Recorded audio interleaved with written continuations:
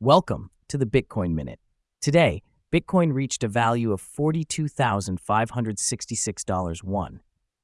Today in Bitcoin market sentiment, while prices teeter around $43,000, derivative indicators suggest traders are holding their breath, not quite ready to bet big on a further rise. 2. Eye-catching predictions have flooded in, with some fund managers placing bets on Bitcoin soaring to $280,000 post-halving. Another speaks of a potential gold comparison, hinting at a stratospheric value increase. 3. On the innovation front, Bitcoin ETFs are being hailed as game changers, potentially reshaping investment landscapes with advisors looking at a bullish long-term effect, despite the regulatory hurdles. 4. On-chain analytics reveal Bitcoin's CoinDays destroyed metric is hinting at a potential rally, adding fuel to the fire for the bulls in the market. 5. The perspective of Bitcoin dominating the U.S. financial conversation gets a nod from venture capitalist Tim Draper, suggesting the government appreciates its benefits.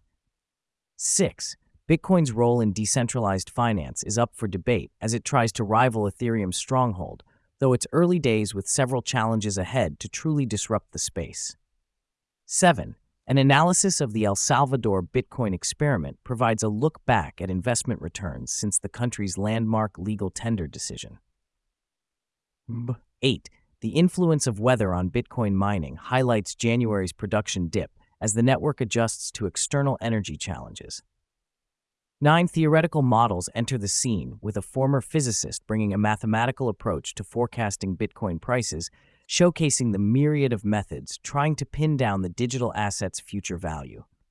10. A broad look at the crypto market shows a price stalemate for Bitcoin, while altcoins experience upward movements, but all within the specter of a strong US dollar. Thank you for tuning in to the Bitcoin Minute, your daily source for quick Bitcoin news. The content is not financial advice. Always do your own research. This audio was generated with AI. Subscribe for more updates. And see you in the next episode.